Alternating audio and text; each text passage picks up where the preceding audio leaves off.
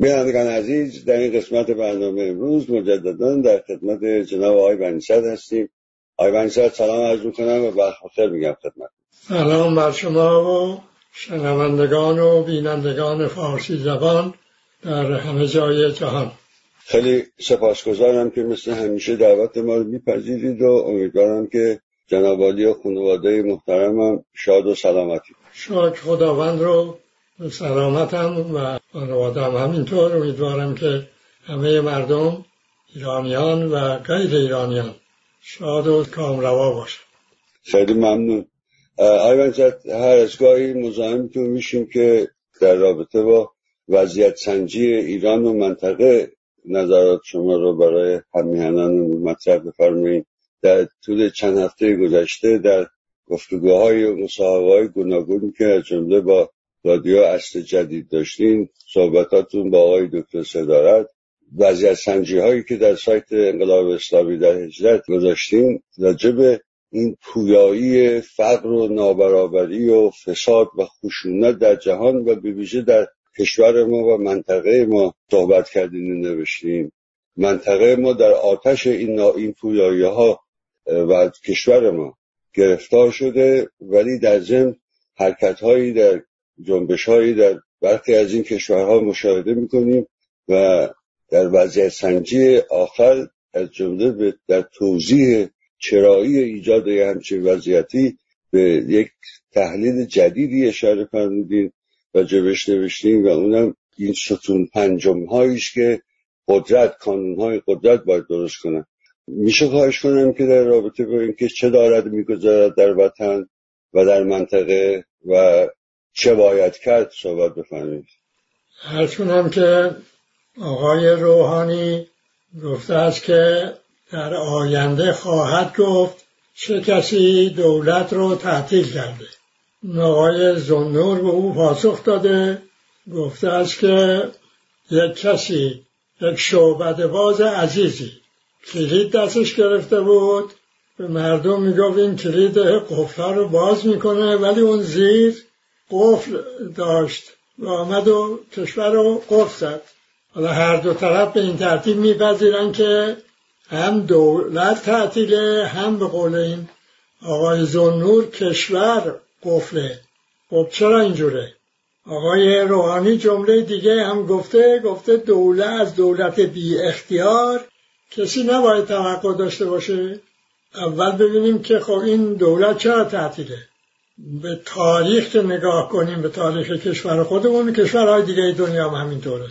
هر کانون ثابت قدرتی، هر قدرت کانونی ثابتی به ضرورت ستون پنجم میشازه.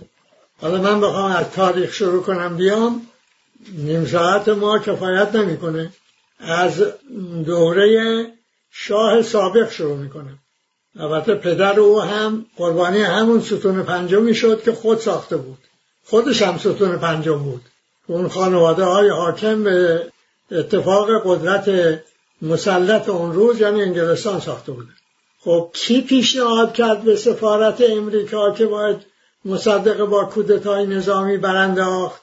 شاه سابق، وسیله وزیر دربارش آقای علا. بنابر اسناد محرمانه‌ای که بعدها منتشر شدن، دوران محرمانه بودنشون سر آمد و منتشر شدن. آقای علا منظور؟ بله، علا بعدی بود، اون وقت علا بود. خب حالا بیایم به این کودتای خرداد 60 نگاه کنیم. کیا کودتا کردن؟ ستون پنجمی که کانون ثابت قدرت یعنی مقام رهبری ایجاد فرموده بودن. مجلسی که قلابی بود، 70% انتخاباتش قلابی بود. این برای اولین بار شد مجلس کودتاچی. همیشه قوه اجرایی و نظامی ها کودتا میکردن، این بار نخیر، مجلس کودتا کرد. بعد از اون آقای خمینی هم در حال حاضر این دستگاه آقای خامنه‌ای است که مرتب ستون پنج تولید میکنه. اون که آقای خاتمی بود، گفت برای هر 9 روز برای من یه بحران ساختن. کی ساخت؟ کسانی که به اصطلاح ملجأشون و مرجعشون آقای خامنه‌ای بود. حالا این آقای روحانی میگن یک دولت در سایه وجود دارد که هر کاری این آقا میخواد بکنه اون چوب لای چرخش میگذاره، که یکی از مهمترین کارها که ایشون باز در توضیح سخن خود گفته این است که دستگاه قضایی به عنوان مبارزه با فساد در واقع کارفرمایی ها بنگاه های اقتصادی رو به تعطیل میکشونه. یعنی دستیار آقای ترامپ است در تأثیر مند شدن هرچه بیشتر تحریم ها. ستون پنجمی و غیر این دستگاه ثابت هم نمیتونه این رو تولید کنه، برای که پشتوانه میخواد نداره. حالا چرا تولید میکنه؟ برای این که اولا همواره اون کانون اصلی نگران اینه که یک کانون دومی ایجاد بشود.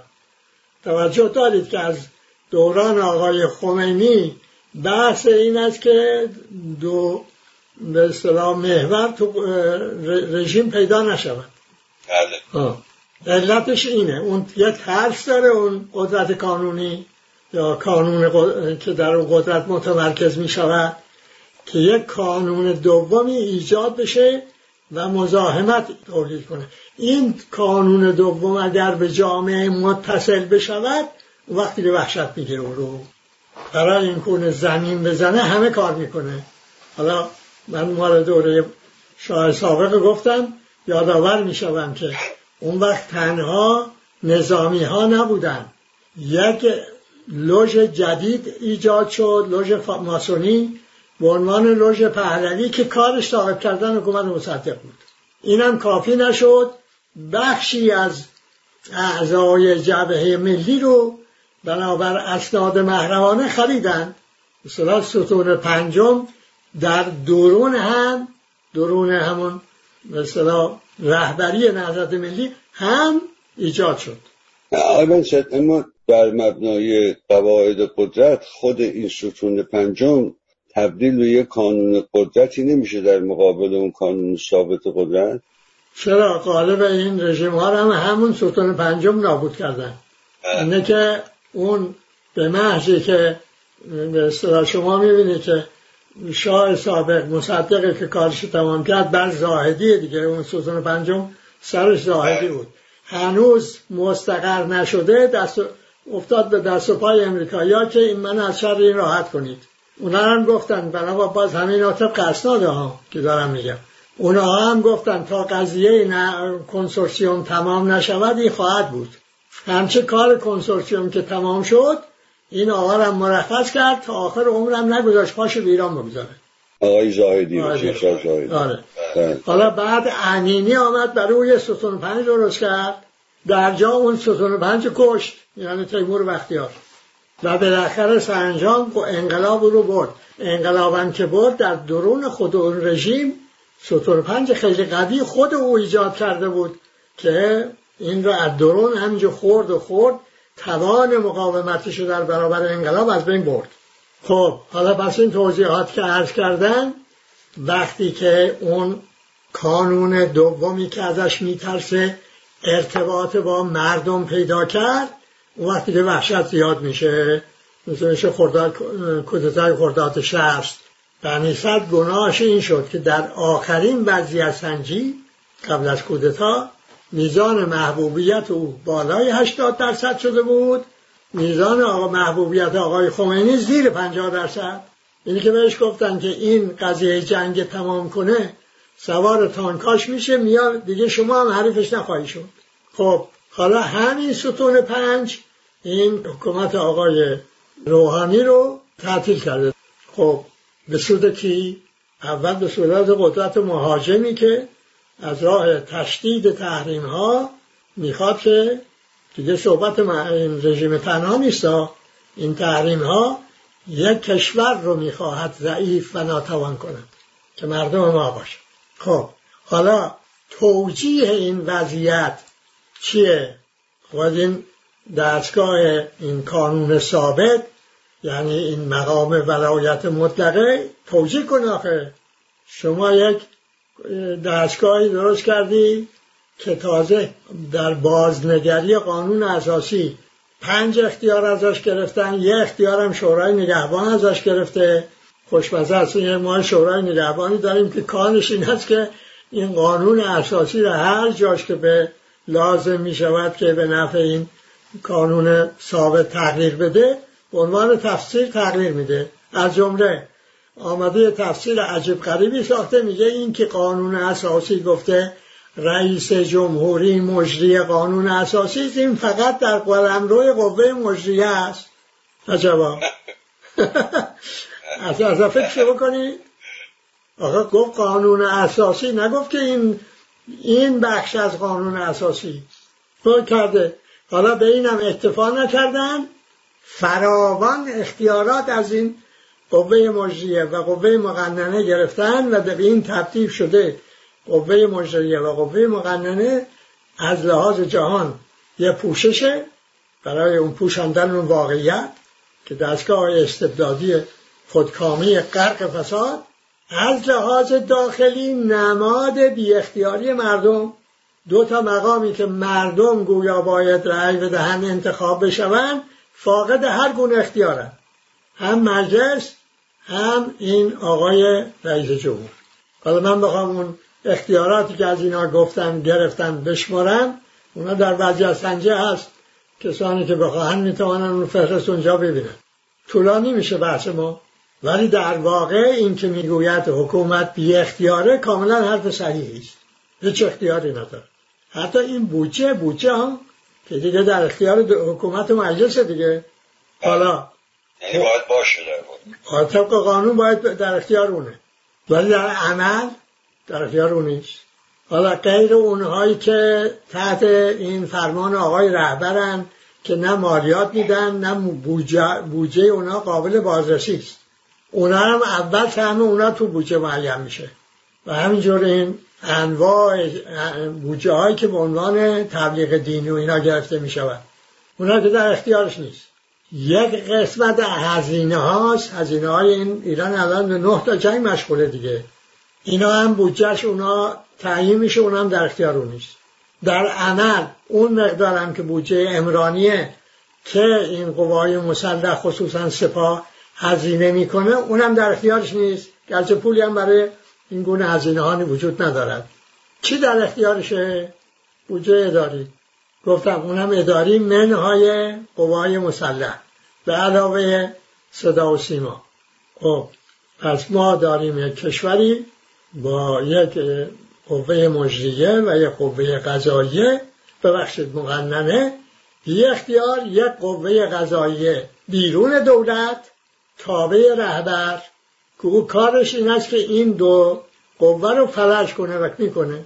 حالا همچه به اصطلاح رژیم فوق‌العاده شگفت انگیزی که به هیچی در این دنیا نمیماند کشور رو گرفتار 9 تا جنگ کرده. توجیهش چه بوده؟ آقای خامنه‌ای میگه اگر ما در سوریه و عراق نمی جنگیدیم باید در کرمانشاه و همدان می جنگیدیم. یعنی در واقع سخن از این بوده که ما آنیم که امپراتوری ایران رو تجدید کردیم. رسیدیم به مدیترانه. از دوره آقای خمینی صحبت کمربند سبز بود. یعنی ایران و عراق و سوریه و لبنان، اینا اگر تحت نفوذ ایران قرار بگیرن، بنابراین که این کمربند طرف شرق و طرف غرب بر هر 2 طرف مسلط میشه، خصوصا بر منابع نفت حاکم میشود، این در واقع بر بزرگترین حوزه تمدنی جهان که حوزه تمدنی اسلام است، از اقیانوس اطلس تا اقیانوسیه، این میشه قلمروی نفوذ آقای رهبر. خیال پلو قشنگه نه؟ لذیذ. حالا هرچی برای این آقای خمینی توضیح دادیم که آقا این شما اولا بخوای صاحب نفوذ بر دیگری بشوی، یک اقتصاد نیرومند میخوای، نداری، اینو باید ایجاد کرد. الان چین بخواهد در دنیا به اصطلاح دم از این بزند که من ابرقدرتم، وسیله‌اش داره، یک اقتصاد نیرومند دارد، ساخته اینو. روسیه ندارد. روسیه میدونید چقدر این اقتصاد این از اقیانوس کبیر تا وسط اروپا عرض و طول این روسیه، چقدر تولید ناخالص این روسیه به اندازه کره جنوبیه. برای اینکه اون دوره که اینها حاکم شدن بر روسیه مثل همین رژیم ما به جایی که برون یک اقتصاد نیرومند ایجاد کنن رفتن دنبال قدرت نظامی ارتش سرخ، قدرت نظامی عظیم ایجاد کردن. خب یه وقت رسید که دیگه همین هزینه همین قدرت نظامی هم نمیتونست تامین کنه، فرو خوابید. حالا ما یک اقتصاد درمونده و این که حالا اون قدرت نظامی ارتش سرخ هم نساختیم. همش میگه ما بی اندازه ذخیره موشک درست کردیم. موشک به چی کار میاد؟ فرض کنیم که اینا همه هم مصرف کردی و زدی و خراب کردی. خود نیرو نمیخواد که اینا رو بعد بری اداره کنی؟ نداری که. خب حالا چی پیش آمده؟ 2 محقق فرانسوی، یکیش که هر دوش نام آور شدن، اون یکی دومی پیکتی اقتصاددان جوانه. اون قبلی آلن تورن جامعه شناس خیلی معروفیه در تمام غرب. او هر دوشون یک نکته مهمی رو به انسان امروز یادآور میشن. اینو میدونیم که در غرب این مسئله مطرح است که در برابر قدرت تام مثل این ماوراملی ها و دولت ها، این فرد اندیویدو که در غرب مثلا اصالت فرد یکی از مبانی لیبرالیسم غربی است، فرد تنهاست، خورده، دستش هم به جای بند نیست. اون جامعه شناس میگوید به این که برای اینکه مقاومت بکنی در برابر این قدرت تام به چی نیاز داری؟ به جنبش همگانی، به وجدان، به حقوق. بگی من انسان حقوقمندم، حقوندم و من به اضافه میکنم که عمل هم بکنی به این حقوق. وقت رابطه ها، مرزهایی که قدرت ایجاد کرده، زور ایجاد کرده از میان برمیخیزن و رابطه ها رو حقوق تنظیم میکنن. شما جمهور مردم میتونید که یک جا بر بخیزید، بگید نه به این مرزها.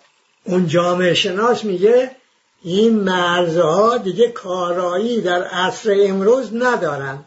بعضی ها که از هموطنان من شنیدن به خاطر فایده تکرار میکنم، میگوید به این که ما ممکنه در آینده این دولت ملت ها دیگه نمونیم.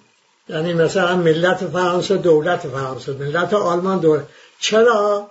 به دلیل این که میشیم یه واحدهای کوچیک زیر وزنه عظیم هند و چین خورد میشیم. ما بخوایم هند و چین ما بخواهیم بمانیم باید که واحدهای بزرگ بشیم. پس مرزها رو باید برداریم. که حالا از شما هموطنان خودم میپرسم، در جایی که اینها نگران خرد شدنن، حالا اون وزنه عظیم را بیفته تا بیاد به اینها برسه، ابزور ما باید رد بشه دیگه. پس اون که زودتر از اینها خرد میشه ما هستیم. ما مستحق‌تر نیستیم که این مرزها رو برداریم. حالا دومی اگر ببخشید ولی این مراجعه بازگشت به وجدان همگانی بر پایه حقوق، این همون چیزیست که شما بیش از 50 سال راجع صحبت می‌کنید و همون چیزی که انقلاب ایران رو 50 سال که ما 60 سال میگیم. اما حالا دارن غربی‌ها میگن. من این قول اینا رو آوردم که این هموطنان عزیز من متوجه بشن که این دنیای غرب هم در وضعیتی قرار گرفته که تصدیق میکند این حقیقت رو. حالا اون آقای پیکتی کتاب جدید نوشته، همین ماه پیش انتشار یافته. ایشون میگوید که ما این مرزها رو که با زندگی مشترک طی قرون برداشتیم، اگر بخوایم این مرزها رو دوباره برگردونیم، ما اون وقت میشویم قربانی یک سرمایه‌داری جهانی که نابرابری ها رو تحمیل میکنه و ما رو میدوشه، هیچ از ما نمیمونه. اون قضیه فقر در جهان اینه. شما مردم ایران ببینید چقدر دوشیده میشوید. کجا میره این پول؟ الان در حال حاضر بشر بیشتر از اون که تولید میکنه مصرف میکنه. در تمام کشورهای جهان بنابر این برآورد صندوق بین المللی پول، میزان تولید ناخالص ملی کمتر از میزان مجموع قرضه های دولت ها به علاوه بنگاه های کارفرمایی به علاوه قرضه های خانوار هاست در همه جهان. خب اینا بردارن پول کجا میره؟ میره پیش همون اقلیتی که در اقتصاد جهان حاکم است. میگوید اون 6 برابر کل تولید ناخالص ملی جهان پول داره. اما همین حرف نیست، بیشتر از این داره. میگوید، یعنی این اقتصاددان ها میگویند اون چه پولی که سرمایه‌ای که در بازار فراورده های مشترک که قمارخانه است، حساب انواع بورس‌بازی ها فعال هست، 1 میلیون میلیارد دلار است. 1 میلیون میلیارد دلار 10 برابر کل تولید ناخالص ملی جهان. پس این فقر روزافزون ما میره اونجا. خب حالا میخواهی که این نره اونجا، فقیر نباشی، میباید که این استبداد رو براندازی، چون این است که اون مرزها رو ایجاد میکنه. در سطح خود، یعنی در سطح جامعه، مرزهای قومی، نژادی، نمیدونم جنسی، طایفه‌ای، ایلی، اینا رو باید برداری. در سطح منطقه، حالا میتونیم با این منطقه یک اشتراکات فرهنگی عظیم داریم و اینا رو میتونیم توسعه بدیم. اگر مبنا رو بر حقوق پنجگانه بگذاریم، میتونیم این اشتراکات رو بیشتر و بیشتر بکنیم، بشیم یک مجموعه بزرگ و در رشد. نتیجهش این جنبش هاییست که در عراق میبینید، در لبنان میبینید. رژیم میگه اینا رو امریکا رو انداخته، نمیدونم با ارتجاع منطقه خوشمزه است. آقای خامنه‌ای رو بعد از ارتجاع بکنه حرفا. آقای این ولایت مطلق ارتجاعی تر از این چی است؟ حالا اما اون پیامی که این جنبش ها دارن میگوید که در فرض هم که این امریکا و نمیدونم سعودی ها و فلان موشک بدوانند و تحریکات بکنن، حرفش چیه؟ آخه این جنبش چی داره هم میگه؟ جنبش داره میگوید من از این مرزها به تنگ آمدم. توی شیعه چند دسته؟ شیعه و سنی، مرز پشت مرزها تفنگ روبروی هم، عرب، شیعه، سنی روبروی کرد، تازه خود کرد هم چند دسته. خب این نتیجهش این وضعیته. میگه آقا من میخوام از این مرزها رها بشم. این هم در عراق میگوید، هم در لبنان میگوید. نتیجه اولش چیه؟ این است که شد باد هوا 40 سال و این مبتلا کردن کشور به 9 جنگ، این همه ویرانی و زیان، نتیجه شد این.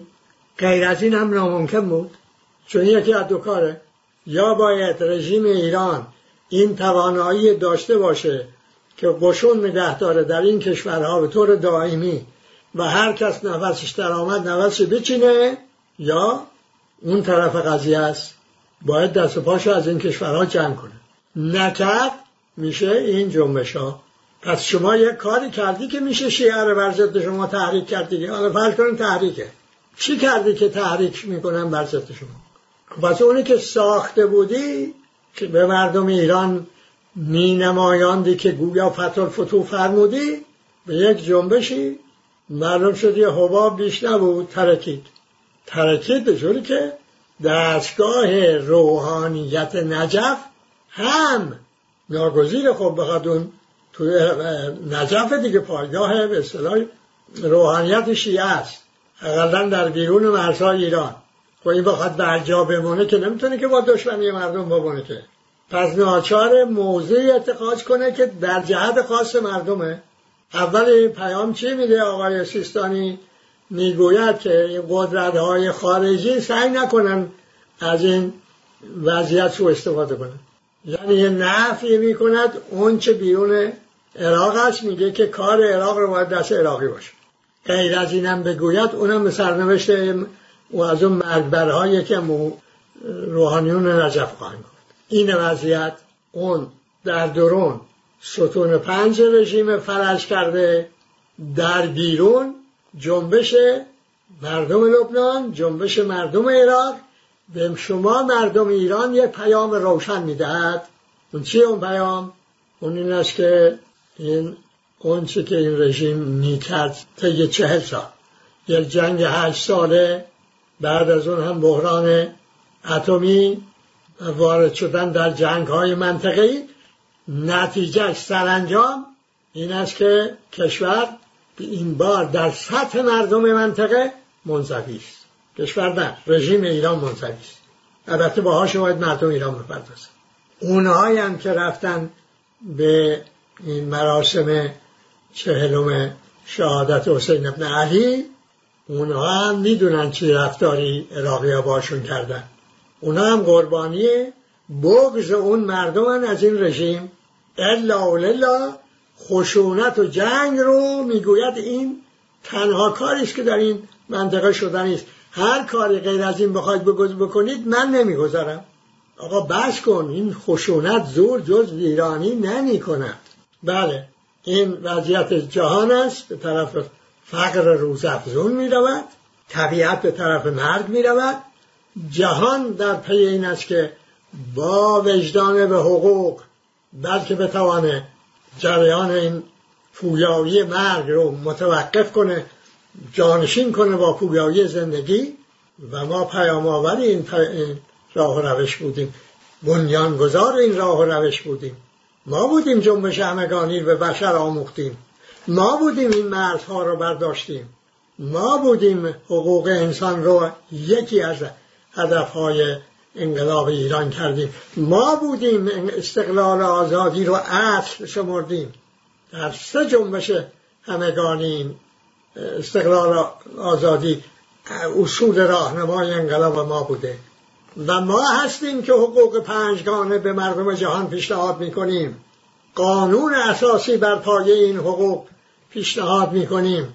هنوز اونها خیلی دورن، میدونن که باید برگردن به وجدان به حقوق، رها کنن این بندگی قدرت رو، اما تا برسن به اینجا هنوز راهه. ولی ما میتونیم پیشگام بشویم، الگو بشویم برای جهان. چرا نه؟ به جنبش برخیزیم، ایران و جهان را از کام مرگ بیرون کشیم و به راست راه زندگی در استقلال و آزادی باز آوریم. شاد و پیروز باشید. آقای خیلی سپاسگزارم، خیلی ممنون از وقتی که به ما دیدید.